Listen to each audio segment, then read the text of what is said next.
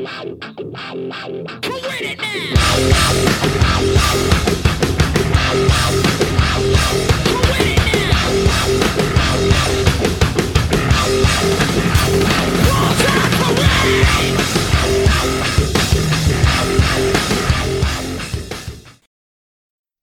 and welcome to another episode of Radio Contra, the podcast of AmericanPartisan.org. And I am sitting here with my good friend Red Dot Rich. We're going to be breaking down some of the things that are going on, kind of his perspective on stuff, the economics, the supply chain issues, and as well as breaking down a little bit of what's going on in Europe, seeing it from his perspective, Finland, how this is factoring into NATO, kind of the power play that's going on there, the Rand Paul kerfluffle that's happened, blocking the $40 billion in additional aid that was going to Ukraine. Meanwhile, we can't keep baby formula on the shelves. We got a impending diesel shortage and what this is going to do for our economics long term. Red Dot Rich, what's up, brother?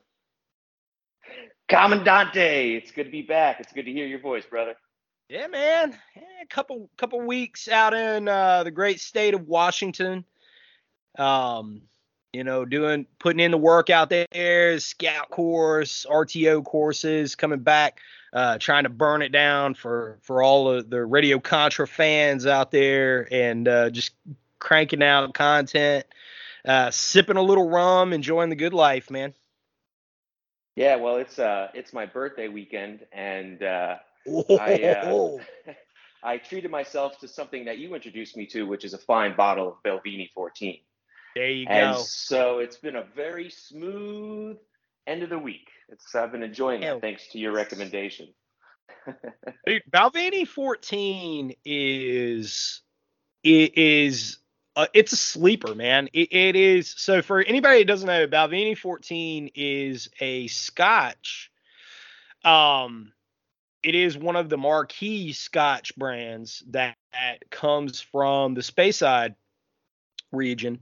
And Balvenie in general is amazing. And they've got a few variants out there, but one of the neat things that they're doing is a 14-year single malt. Balvenies are single malt scotches, but they are finishing it in rum casks.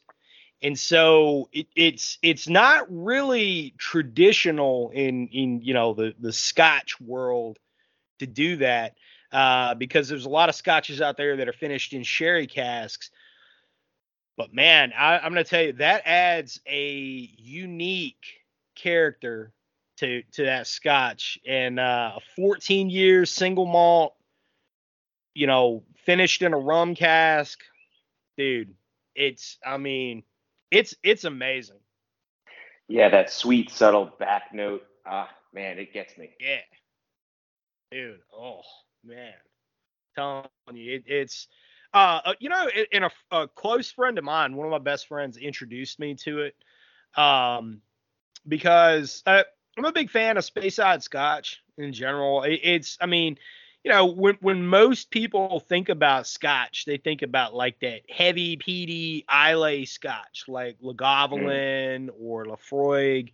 And those are fine if you're in the mood for them. And it's got to be a certain type of environment outside. Like it has to be kind of rainy and cold for me to enjoy one of those. But Speyside Scotch, man, totally different. It's they're light. They're usually kind of on the sweeter side.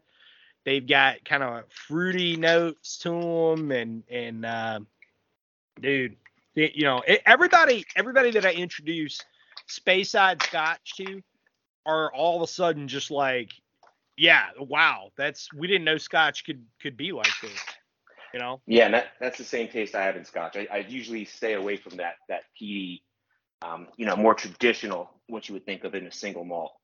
And the sweet notes, they hit home. I love it. Oh yeah.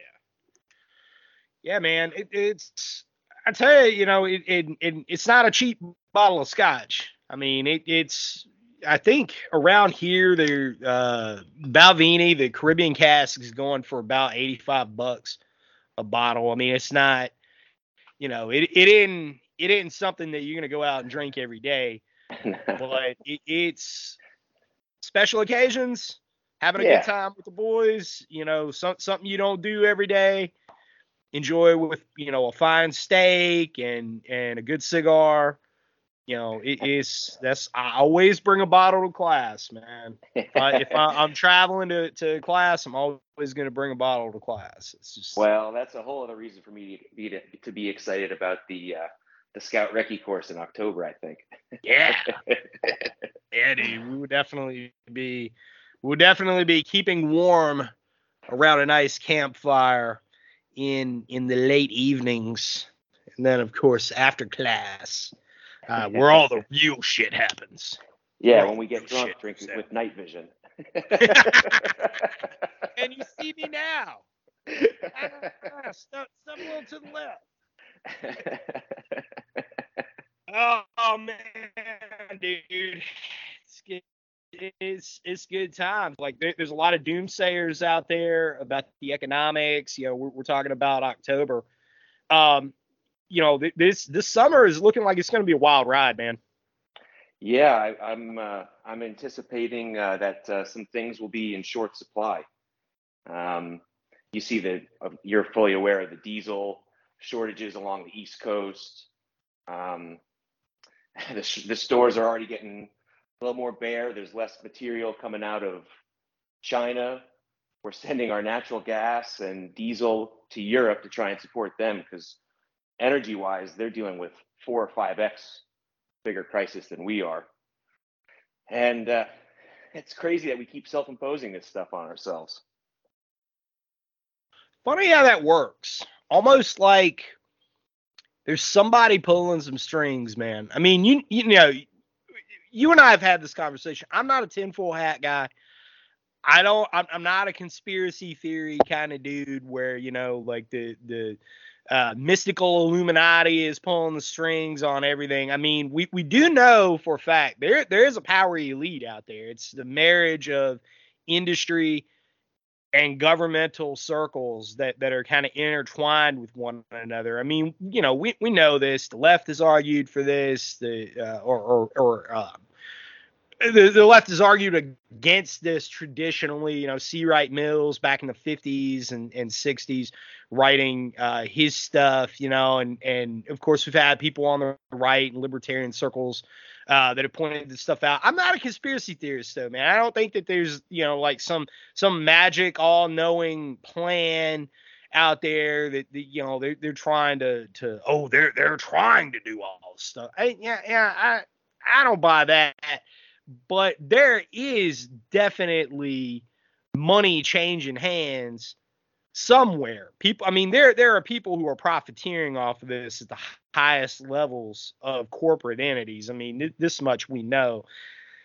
What do you think their end game is, man? Because I think that personally, this is just them. This is a culmination of all of these short-sighted policies of I'm gonna make all the money I can today and screw you tomorrow.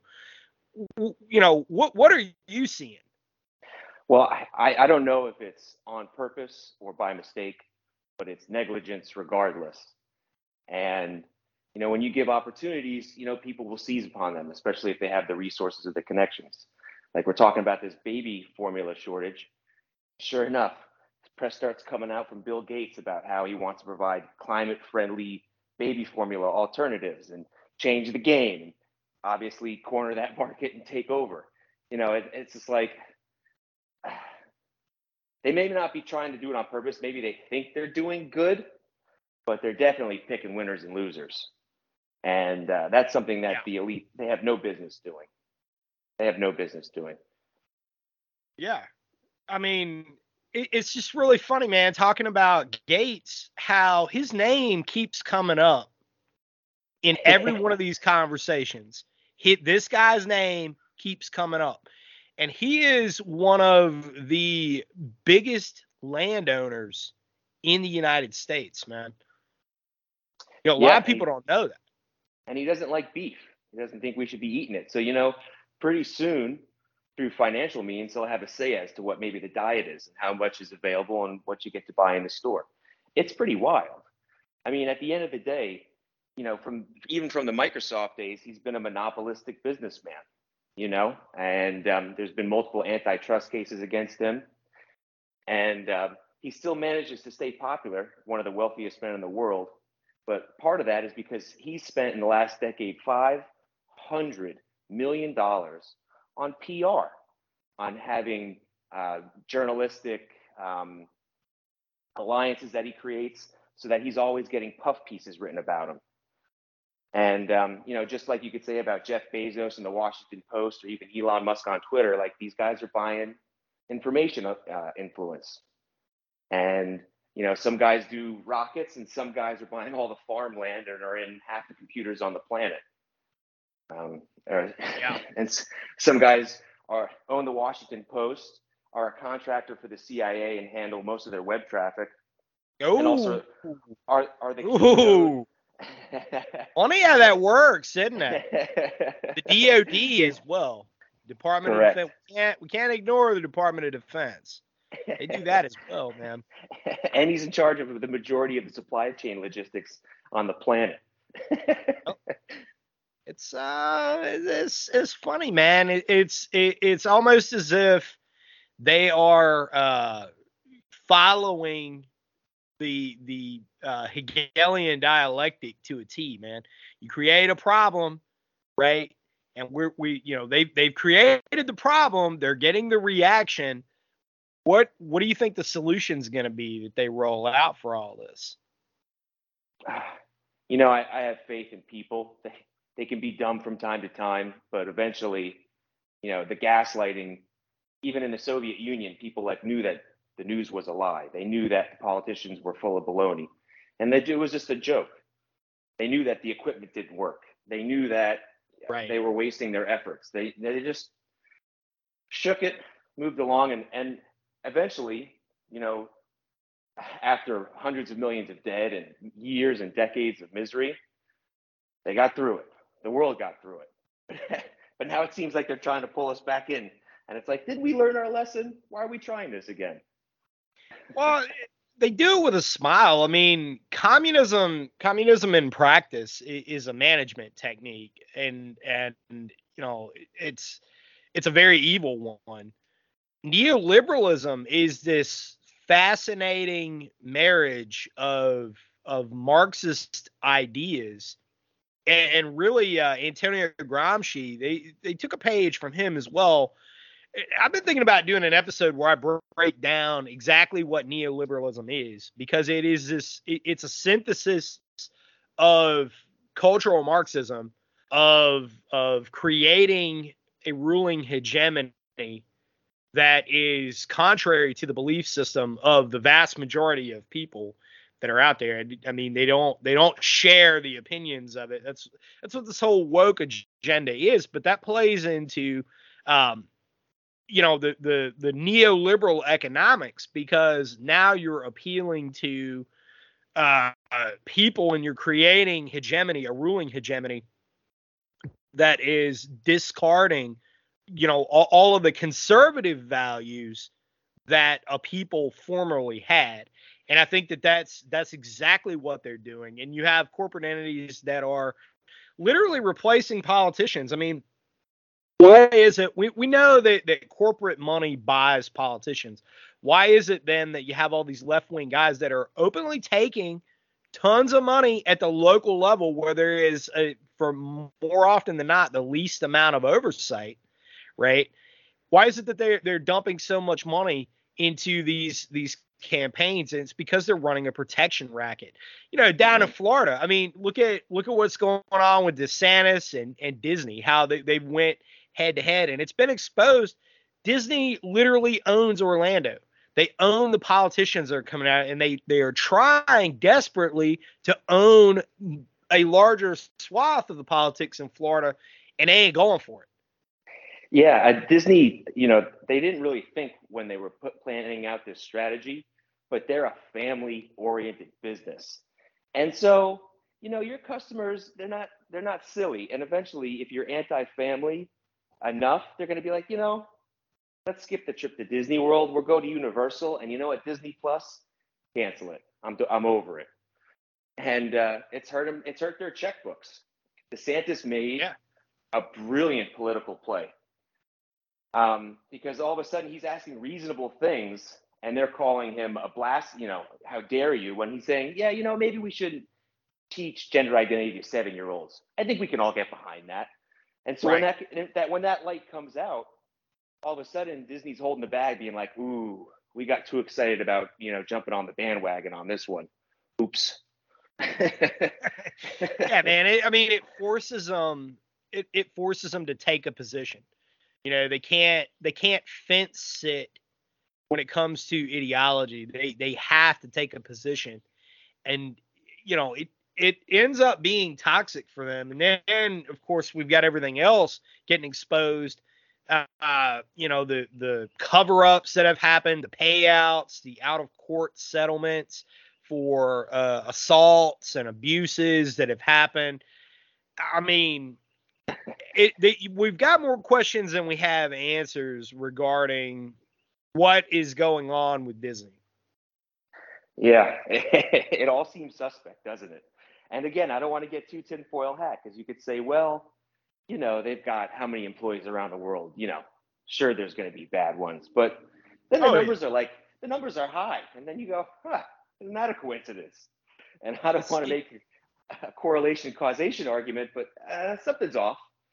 Yeah, it just doesn't. It doesn't seem right, man. Something just. It's statistically high, which tells us, from a numbers perspective, right? We're talking about, correlation and creating causations. Something's up. Something's up. So when you start to look at who they're employing, and we start examining the bigger picture, man, there's something going on. Yeah, it's definitely a part of that whole left culture now, that woke culture. I recently watched the movie The Killing Fields, which is the communist upcoming in Cambodia, Pol Pot, the whole deal. And there's this great scene in there where the kids are all in school while the parents are working, and they show one of the kids a picture of a family. It's a mother, a father, 2 kids in front of their house, and the little girl draws an X over the parents, and where they were holding hands, she uses her finger to disconnect them so that they're no longer holding hands. And the whole class roars in applause, because that's a necessary tactic for them to break down the family. You're the state's children, in essence. You're not a part of your own thing. You're a part of us. And that seems to be kind of like one of the underlying trends of all this nonsense. Yeah, no, that's Marx talked about it in the Communist Manifesto. He talked about the role of the family being a tool of social maintenance on part of the bourgeois in Das Kapital. And the specifically when he was talking about the materialist conception of history, and that's why they've traditionally went after the family. That's why you have Kamala Harris has been quoted as saying, it takes a village to raise kids. And that's specifically what they're talking about. When you have left-wing candidates, that is what they are referencing. Now, they'll lie to your face. They'll tell you, oh, no, I'm just talking about the role of the community and the environment. Yeah, bullshit. You know exactly what you're talking about. You know exactly what you're saying. And there's finally conservatives who are waking up to this, who are pointing this out. You ain't going to hear that crap from the Glenn Beck crowd, but you will hear it here. Yeah, and listen, there's people see this as much as it's going on, and we hate it, and we talk about it. We're fighting the fight of ideas, and in the public arena as much as we're allowed to. But homeschooling is at an all-time high. School choice, which is a program where the government funds the student and not the school, I think it's now in 23 states. So instead of your school knowing they get your money, they don't have to do any good. As a parent, you can be like, this school, I don't like the teachers. I don't like the staff. I don't like the administration. I'm taking my kid across town. And that's an easy choice Right. for them. So at least it adds some free market to the educational system, because Right. it's one thing to have a monopoly on education, but when you start including indoctrination into it, get my kids out of here. That's not your job. Your job is to watch them Right. while I'm at work, teach them math, reading, history, and maybe how to communicate properly, and then send them on home. So Yeah. there, I there's mean, a there's good coming out of this. People are waking up. oh yeah, yeah, and I mean, with like for example, what's going on in Round Rock, Texas, with this, just I mean, the fight against the school board there, which I think is bizarre because, well, on one hand it's bizarre, on the other it's not, but um, Round Rock, Texas used to be a conservative bastion in the state of Texas. As Austin has always kind of been a odd place, and it's turned into just debauchery there. And everybody in Texas kind of knows that it is, it is what it's just that place. Every state has that place that's just like, yeah, they're a little odd. North Carolina's got Asheville, we've got Chapel Hill, and it's but Round Rock being a suburb of Austin and being a place where conservatives lived for a long period of time, now it's been infested and with refuse from Austin. And what do? They do this. The left does this everywhere it goes. They come in, they buy up inexpensive properties, they paint it in their stupid Easter egg colors, right? They put their little signs out front, and the next thing they do is they start running people for office, right? And conservatives, traditional conservatives, we don't really do that. It's like, all right, whatever. We for so many years, for generations now, we pay attention to state and federal level elections. We kind of turn a blind eye to the local stuff. Fortunately, that's starting to change, but that's how they gain power, man. That's how they were able to overrun the in all of these local level politics. They took over the school board. Next thing you know, you got the Howard Zinn textbooks and the critical race theory, the Merrick Garland, right? Because Merrick Garland's been profiteering off this stuff. Look it up. All right, look it up. It's out there. That's what his family, that is their business, is selling school textbooks that sell critical race theory. That's how it comes in, because the school boards are the ones that are approving this crap. And, all the conservatives have left is to show up, voice their opposition, but the left still has the power. And so you got these parents that are getting arrested. It's all over the news, coming out of Round Rock, Texas. This has been a back and forth, but it's highlighting the issue. And then, of course, you have Merrick Garland coming out saying that these guys are domestic terrorists. Oh, if you go to a school board meeting, heaven forbid, you speak out, oh, now you're a terrorist. You're the same as Bin Laden, right? Yeah, and people eat that crap up. I can't believe it that they're so silly. When when you're accused over a number of years as being a puppet of Russia, or a white supremacist, or a domestic extremist, or a racist, or a deplorable, or all these things, like, eventually people start going, I don't think of myself that way. I don't know why you're still calling me that. And I think people wake up, and to the conservative politicians, it seems like it's only once every 10 years or so that we get, the conservative politicians grow some and fight back. For the most part, they're like, small government, we're not going to fight. And then the left just keeps steamrolling. And then all of a sudden we had these big movements like 94 and Bill Clinton, when they lost, when the Republicans gained the House of the House of Representatives for the first time in over a decade, and the Tea Party in 2010, and what I think is going to be the midterms of 2022, where it's like, enough of your baloney, stuff it back into your bag and zip it. And I'm hoping that November is going to show that.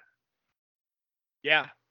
Well, I mean, one thing that the left is terrified of is the fact that there are a lot of conservatives that are coming out of the woodwork who are not Caucasian. They ain't white. Okay. Yeah.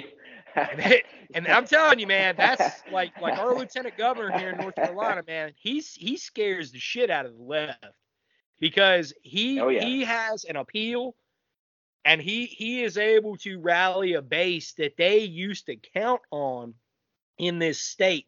And so now it's really funny, man, because when you see traditional Democrat talking points now, they're not even, and their candidates, they're not even trying to appeal to a black audience or a Latino audience. They're not even trying to do that, the minority audiences anymore. Now they're trying to appeal to people who have moved here from out of state. They have shifted the narrative because the people who've been living here, I mean, if you think about it, man, the Latino population has come in one generation removed from, the first groups that were coming in. They're Catholic. And right now, the big thing on the left is doing what? Going after the Catholic Church because they look at them as, you're an enemy of abortion. Yeah, they are an enemy of abortion. And they're showing up there harassing the Catholic Church. So, you've got all of these people, this huge population that's traditionally Catholic, and they're looking at that like, okay, that's how this is going to be. Okay. And they're starting to look at the politics of it. I mean, down in Florida, man, the people who are leading the charge against Disney, against cultural Marxism, they're all Cuban. They see this for what it is, man. The Maximo Alvarez quote from the Republican National Convention, which rings true. He's like, we all fled Cuba because we realized what Castro was. We fought against Batista because we wanted freedom, but then we realized what Castro was once they took power.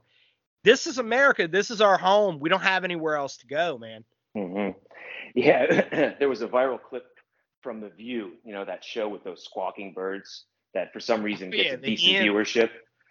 And Joy Behar, one of the hosts, I forget her name, she goes, I don't understand what a black Republican is. That's like an oxymoron. Like she couldn't figure it out in her head.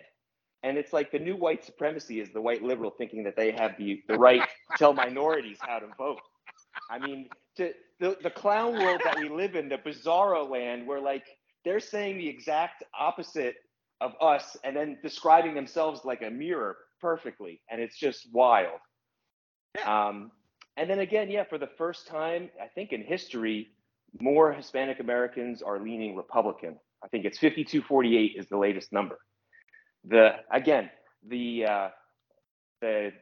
gamble that they took to keep that minority for a while, they didn't realize, you know what? These people are Catholic, they're religious, they're hardworking, they believe in the family. Their language is based on gender, so they don't like this Latinx crap. They have masculine and feminine. So all this stuff you're jamming down their throat is heretical to their culture, their upbringing, where they came from, and they lost that demographic. And then, you call people an oxymoron enough and they're going to be like, I don't like these people anymore. Or they haven't been delivered for. They keep lying to these people and nothing changes for them for the better. There's only so often you're going to do that to keep a vote of a certain demographic. I mean, you can't do this identity politics stuff. You have to do things that make sense for everyone, or at least the best we can for as many people. And that may be doing nothing. But the idea is to do the greatest good for everybody, not just pick winners and losers like, we're going to pay student debt, essentially rewarding white liberals who study basket weaving and the economics of cavemanry or something like that. I mean, $200,000 in debt. You get a graduate degree in anthropology where you're studying contemporary civilization. I mean, and I'm thinking of somebody specific here, who it's neither here nor there. But in my academic career, I knew a guy who was getting a graduate degree in what he called contemporary civilization, right? Where he was studying homeless people. And this included his graduate studies included him panhandling in central North Carolina, in a city in central North Carolina. Why are you paying for this? Okay, why are you what is the deal here? And of course, liberal white guy, exactly what you would imagine, right? And just completely unhinged. What is the value here? What is the value to civilization of you studying bums, right? I feel like somehow the Chinese are behind this. They're sending their kids to engineering school, and then they're funding us to take artsy fartsy liberal nonsense, so that we can argue with each other about how many genders there are, or some such nonsense. It's to keep people stupid, because when we're busy asking those questions that are nonsensical, we're not asking real questions. Maybe this power structure thing that's going on here, maybe this corporate kleptocracy that is pulling the strings, and intertwined itself with our political structure. Maybe we really don't have free and fair elections. Ooh. Well, there's definitely thumbs on the scale with everything. From Zuck bucks to the media, the information landscape, the narrative. And then shady things happen as well. Shady things happen in every election. It's so funny how after the last election, they say you can't question an election, where they spent 4 years saying questioning an election. That Putin stole the election for Trump and somehow hacked the voting machines. And they were pushing a conspiracy theory on mainstream media straight for just about 5 years. And then they look at everybody else and go, nah, we're the experts. We know that what happened and what didn't happen. Like, you think I believe you? I have eyes. I have ears. Like, say what you will. My mind's stronger than that. Right. And that's why Dinesh D'Souza's 2,000 Mules is so important. And I mean, he's absolutely crushing it. He's a fighter. Go ahead. He's a fighter. He is, man. He's a fighter, and he was a political prisoner, right?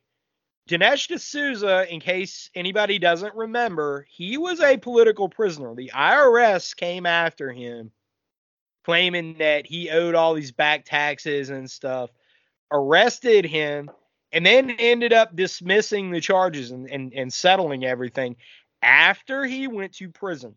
That was politically motivated, man. When he made that documentary on Obama, they came after him, and they came after him with a vengeance.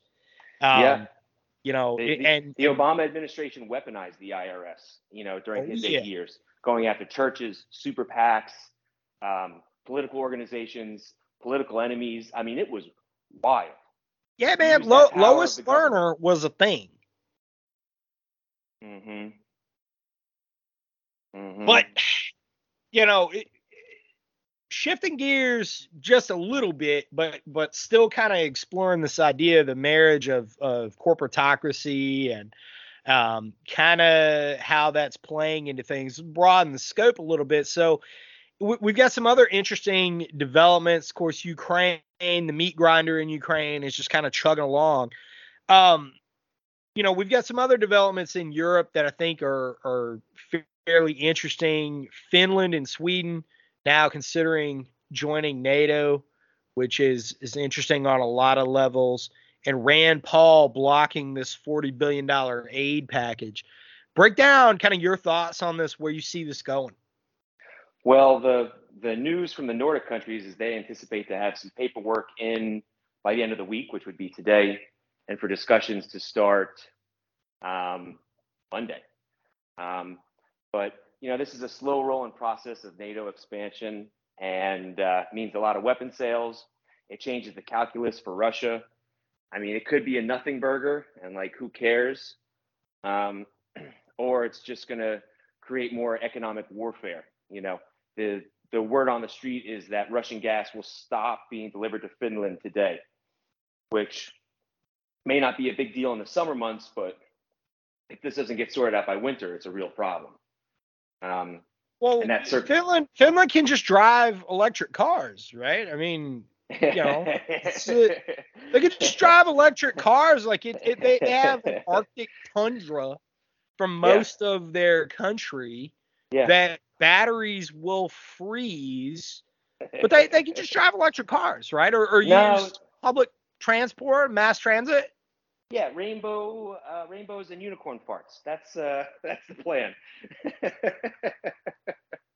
I mean, we already have this huge strain here at home. I mean, our whole playbook of sanctions, economic sanctions, and we're really gonna be tough on them. That seems to have backfired. The ruble is at an all-time high. The sanctions have backfired fivefold on Europe than it has on us. It's hurting us tremendously. I don't know if you've seen the stock market this year, but it's not looking great. Europe's going to be feeling the pain that you're going to see with this natural gas shortages. Even during the summer, you're going to see German tooling output coming down. This is going back to the supply chain stuff, but China isn't shipping out product. I mean, there's a diesel crisis on the eastern coast of the United States. People can't get baby formula. I don't see this getting any better. And they're proposing a $40 billion bill, which a $40 billion bill is the kind of thing that says, no, we're going to keep this war going. It doesn't say, we're going to do some diplomacy, have some peace talks. We got to make an arrangement. There is no discussion of discussion. That's not even allowed to be in the narrative. And when Rand Paul, there's a 5-minute video of him on the Senate floor with a little bit of Chuck Schumer thrown in for fun. That is a must watch, where he breaks it down. It's like, if we send this $40 billion, that's $54 billion in 2 months, which is more than we spent on average in Afghanistan for all 20 years of that waste of a war. And more than we spend on highways, bridges, and tunnels in the United States every year. In 2 months, we're just throwing this money out the door. And he only had 3 simple requests. The internet got flooded with stories of Rand Paul blocks the bill. All he's done so far is delayed it 1 week. And his 3 requests in that 1 week are that the bill gets read again on the Senate floor, that it requires 60 votes to pass, and that there be an auditor to keep an eye on the $40 billion. And that Chuck Schumer, his petulant, he knows that he's trying to steal. He will not have it to have an auditor. So they'll kick the can down the road for another week and vote on it without the amendment, which basically is all it's asking for is, we're throwing $40 billion to one of the most corrupt countries on the planet.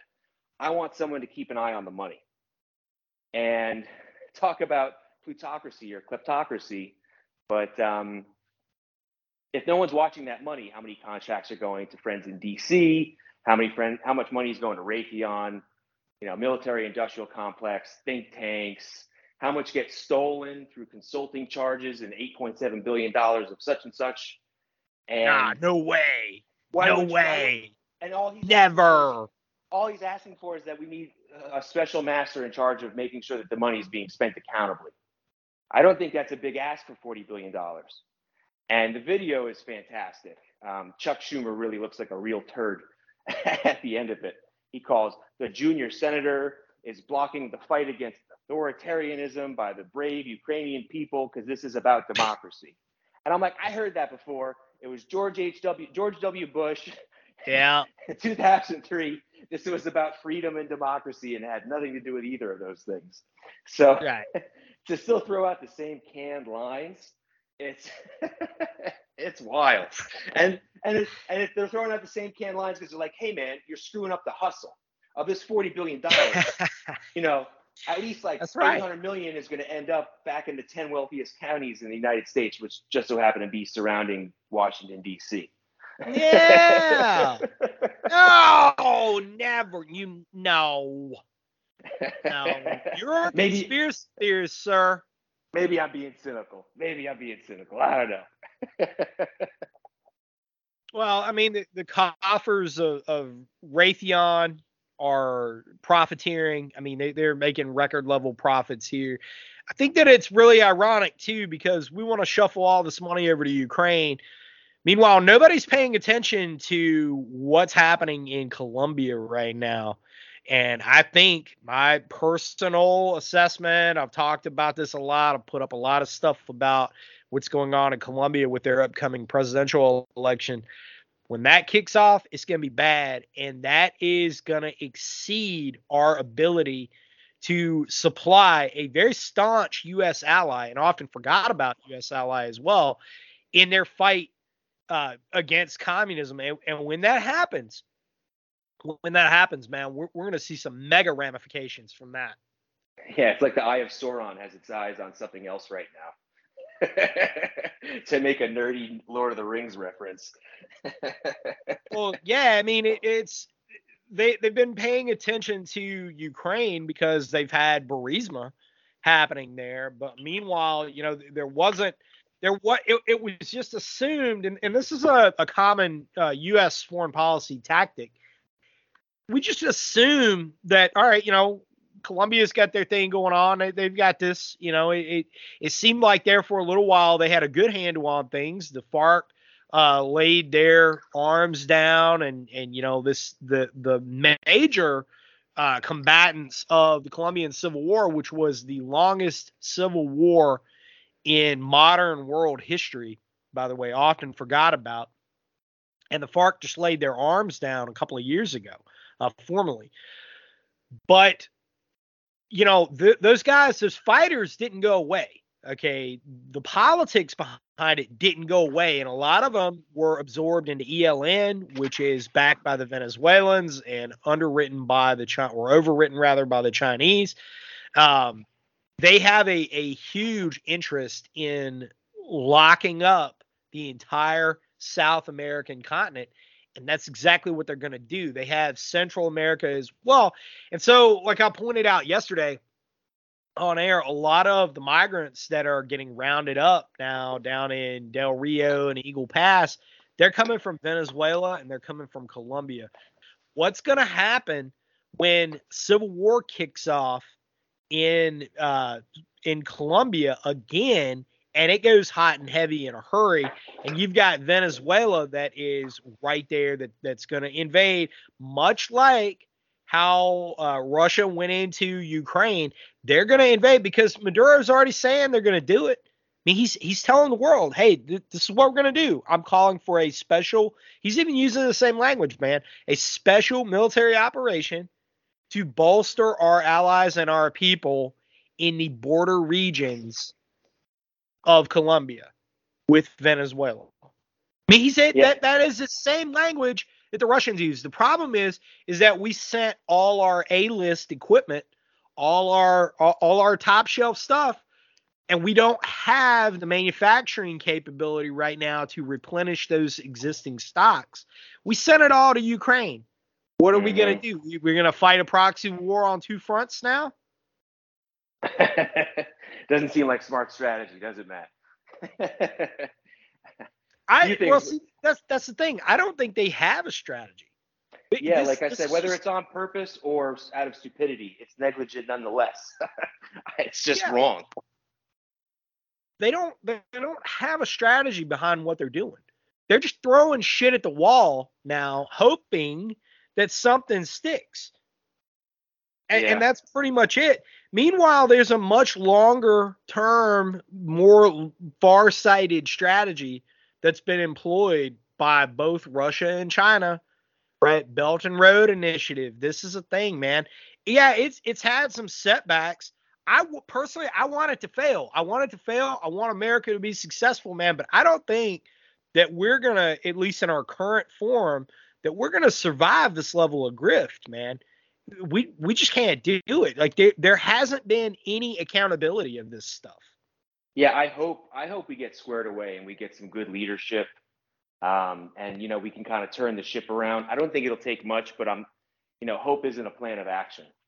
So as much as I really wish that some people would step up and kind of take the ship and just got to redirect its course a little bit, and it'll make a big difference over the long run.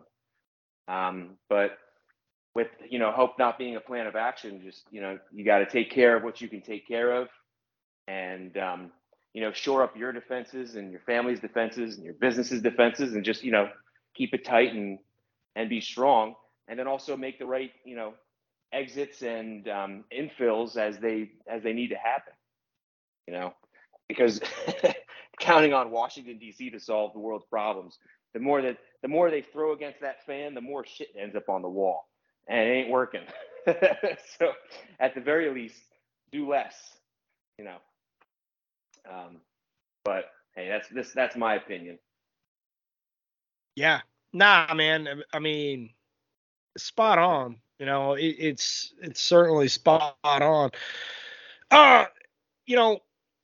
Breaking it down a little bit further, though, we kind of revisiting this whole issue with Finland joining NATO. Sweden's kind of been a neutral but not so neutral ally for a long time. How do you see this working out, man? I don't know. Turkey's going hard on the paint against the entrance of the Nordic countries, and they have veto power. So this could all just end up being a big song and dance, where all it does is it gives NATO an excuse to start entering into partnerships. Like the UK and I think Sweden just signed some sort of Defense Cooperation Act. So I think a lot will happen short of NATO. I don't think it'll ultimately go through. It'll change Russia's calculus a little bit. They're going to make some more hyperbolic threats for sure. And then there's going to be some defense cooperation between NATO countries and those two. But as of right now, I think they're as likely to join NATO as Ukraine is to a certain extent, maybe more so. But I think ultimately you'll just start seeing a lot more defense cooperation, just like you've been seeing throughout Eastern Europe, where the US and NATO have asked, hey, send all your Soviet bloc weapons to Ukraine and we'll ship you some new stuff. And then this way, it's not NATO sending weapons, it's a third party, but it's essentially arbitrage arms dealing. So I think you're going to see a lot of horse trading like that. There's definitely a big reshuffle of Europe after this, but they didn't even have a referendum in those two countries to the people to ask, hey, do you want to join NATO? They're just like the people who are in charge are like, oh yeah, this is happening. Oh yeah, we'll send in the paperwork. So it's a very undemocratic. I mean, I'm curious to see what the people of the country think. Like, this is dangerous. We kind of like being independent. And like, if we can help out in an emergency, like that's fine. But like, they beat on the war drums. Like, what are we doing here? This started in Ukraine. Let's leave it there. Let's finish it there. And let's move on with our lives instead of $40 billion investment and drawing it out for at least another year. And who knows what this summer and this winter is going to look like. The more you mess with the tinker with the engine, the more likely some bolts are going to come loose. And I just don't think it's worth the gamble of all the warmongering, the pushing forward, the NATO expansion, the rallying cries. It's like, hey, everyone, let's take it easy, and maybe end this thing and get back to business as usual. But the power that be used to that, 1980s foreign policy of America, not understanding the realities of today, just keep beating the drums. Yeah. Well, in the 1980s, man, it was a whole other thing. Like we had our house in order. We had our supply chain issues. We had domestic manufacturing. All that stuff was squared away. Now we don't have that. We outsourced everything to the Chinese. Right. All our manufacturing happens in China, somewhere overseas. We have very little domestic manufacturing. We're a nation that produces nothing. We were sold on this idea in the 90s that we're going to have a service-based economy, which doesn't really make a lot of sense. And that gave way to saying, well, this is post-industrial society. This is late-stage capitalism, right? Which is a Marxist term. By the way, when you say late stage capitalism, that's a critique of capitalism. Right. But this is what's openly being pushed.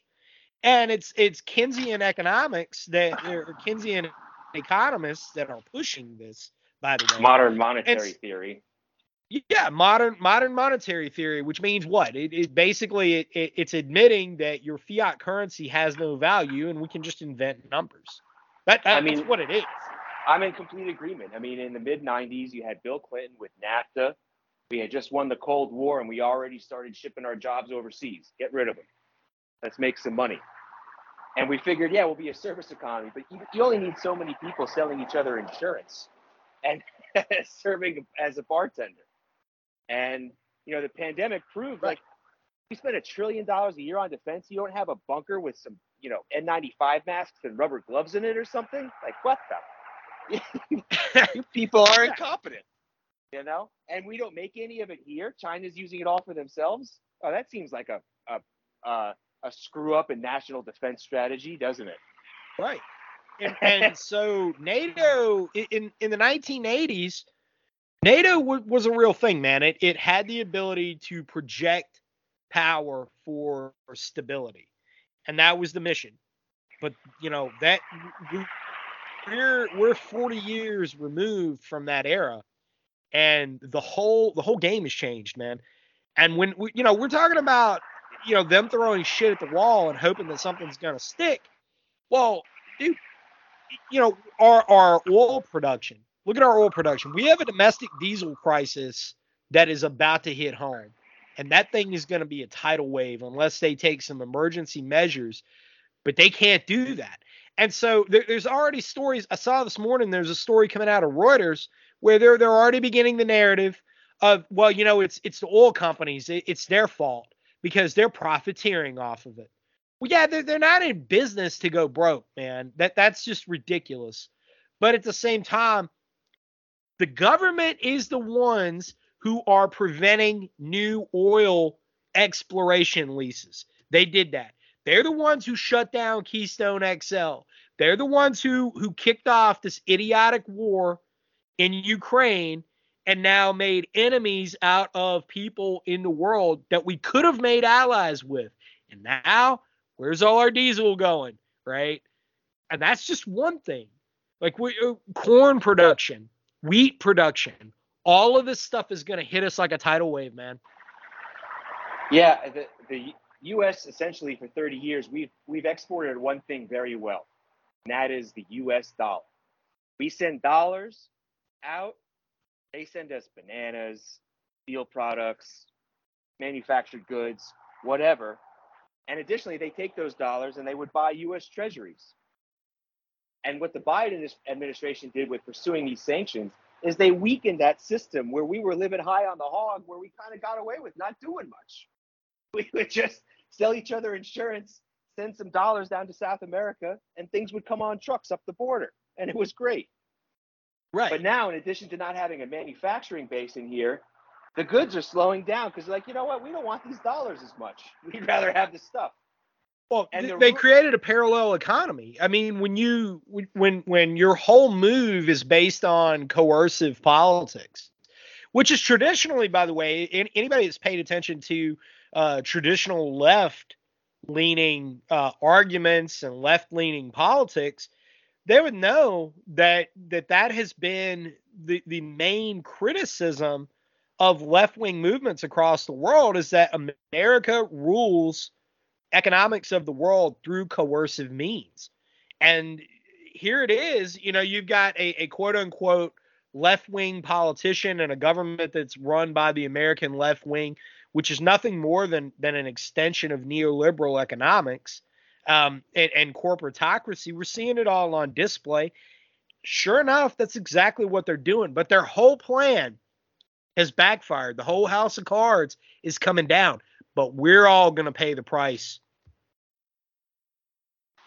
Yeah, exactly. I mean, again, back to the ruble. The ruble's back to an all-time pre-war high at the very least.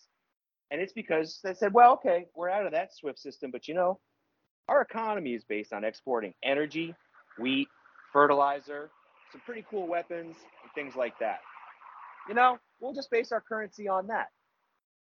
And what does the world need? It needs food and energy to run.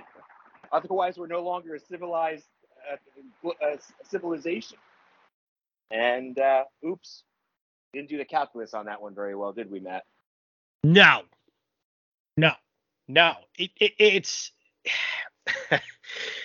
man, it's frustrating. It's frustrating but at the same time, it underscores the whole reason that we do what we do. It it underscores the reason of holding these politicians' feet to the fire. Coming in just a few minutes left, brother. It's always a honor, a great conversation to have when you're in the house, man. Any last things, birthday weekend coming up, man? Any last things that you want to cover before we punch out? Two things. I'll be celebrating my birthday weekend with freedom. Lots of ammunition will be expelled. Lots of whiskey will be drank. There will be stakes involved and a beautiful lady. So it's a 1980s style birthday weekend. Orange Julius and Sabaros with neon lights and an arcade, baby. So yes. Freaking Orange Julius, man. And secondly, it's always fun talking to you, man. One thing that makes a great instructor different than a good instructor is not only do you know what you're talking about and there's good lessons, but you're also fun. It's fun to learn from you and it's fun to talk to you, man. So I appreciate you and I appreciate your time, brother. Thanks, bro. Yeah, man. Hey, if we're not having fun, what are we doing? You know? Mm-hmm. I mean, it's a thing. You got to have a good time, dude. Guys that are all stuffy and a little too serious all the time, like, I never really got along with that crowd, man. Best people I worked with were ones that we could laugh about stuff and real laid back. When it's time to work, but we ain't got to be hard all the time, man. Yeah. Have fun and learn at the same time. That's the way to do it. That's right. Well, brother, happy birthday. It's great to have you on air. Gonna try and get you on again real soon before I head up to Michigan for the Michigan Mission up there. RTO courses in Michigan, which I've got a couple of spots left. We've got a little bit of room left in that class. So anybody needing to get that commo training, come on out. You're going to get it in an environment that is world class and the best, bar none. And you're going to have a great time doing it as well. Hey, brother, God bless. Thanks for being on. Gracias and adios, comandante. Hasta luego. All right, man. Hey, guys, God bless y'all, everybody out there, and I'll be talking to you again on the air very, very soon. This is NC Scout, out.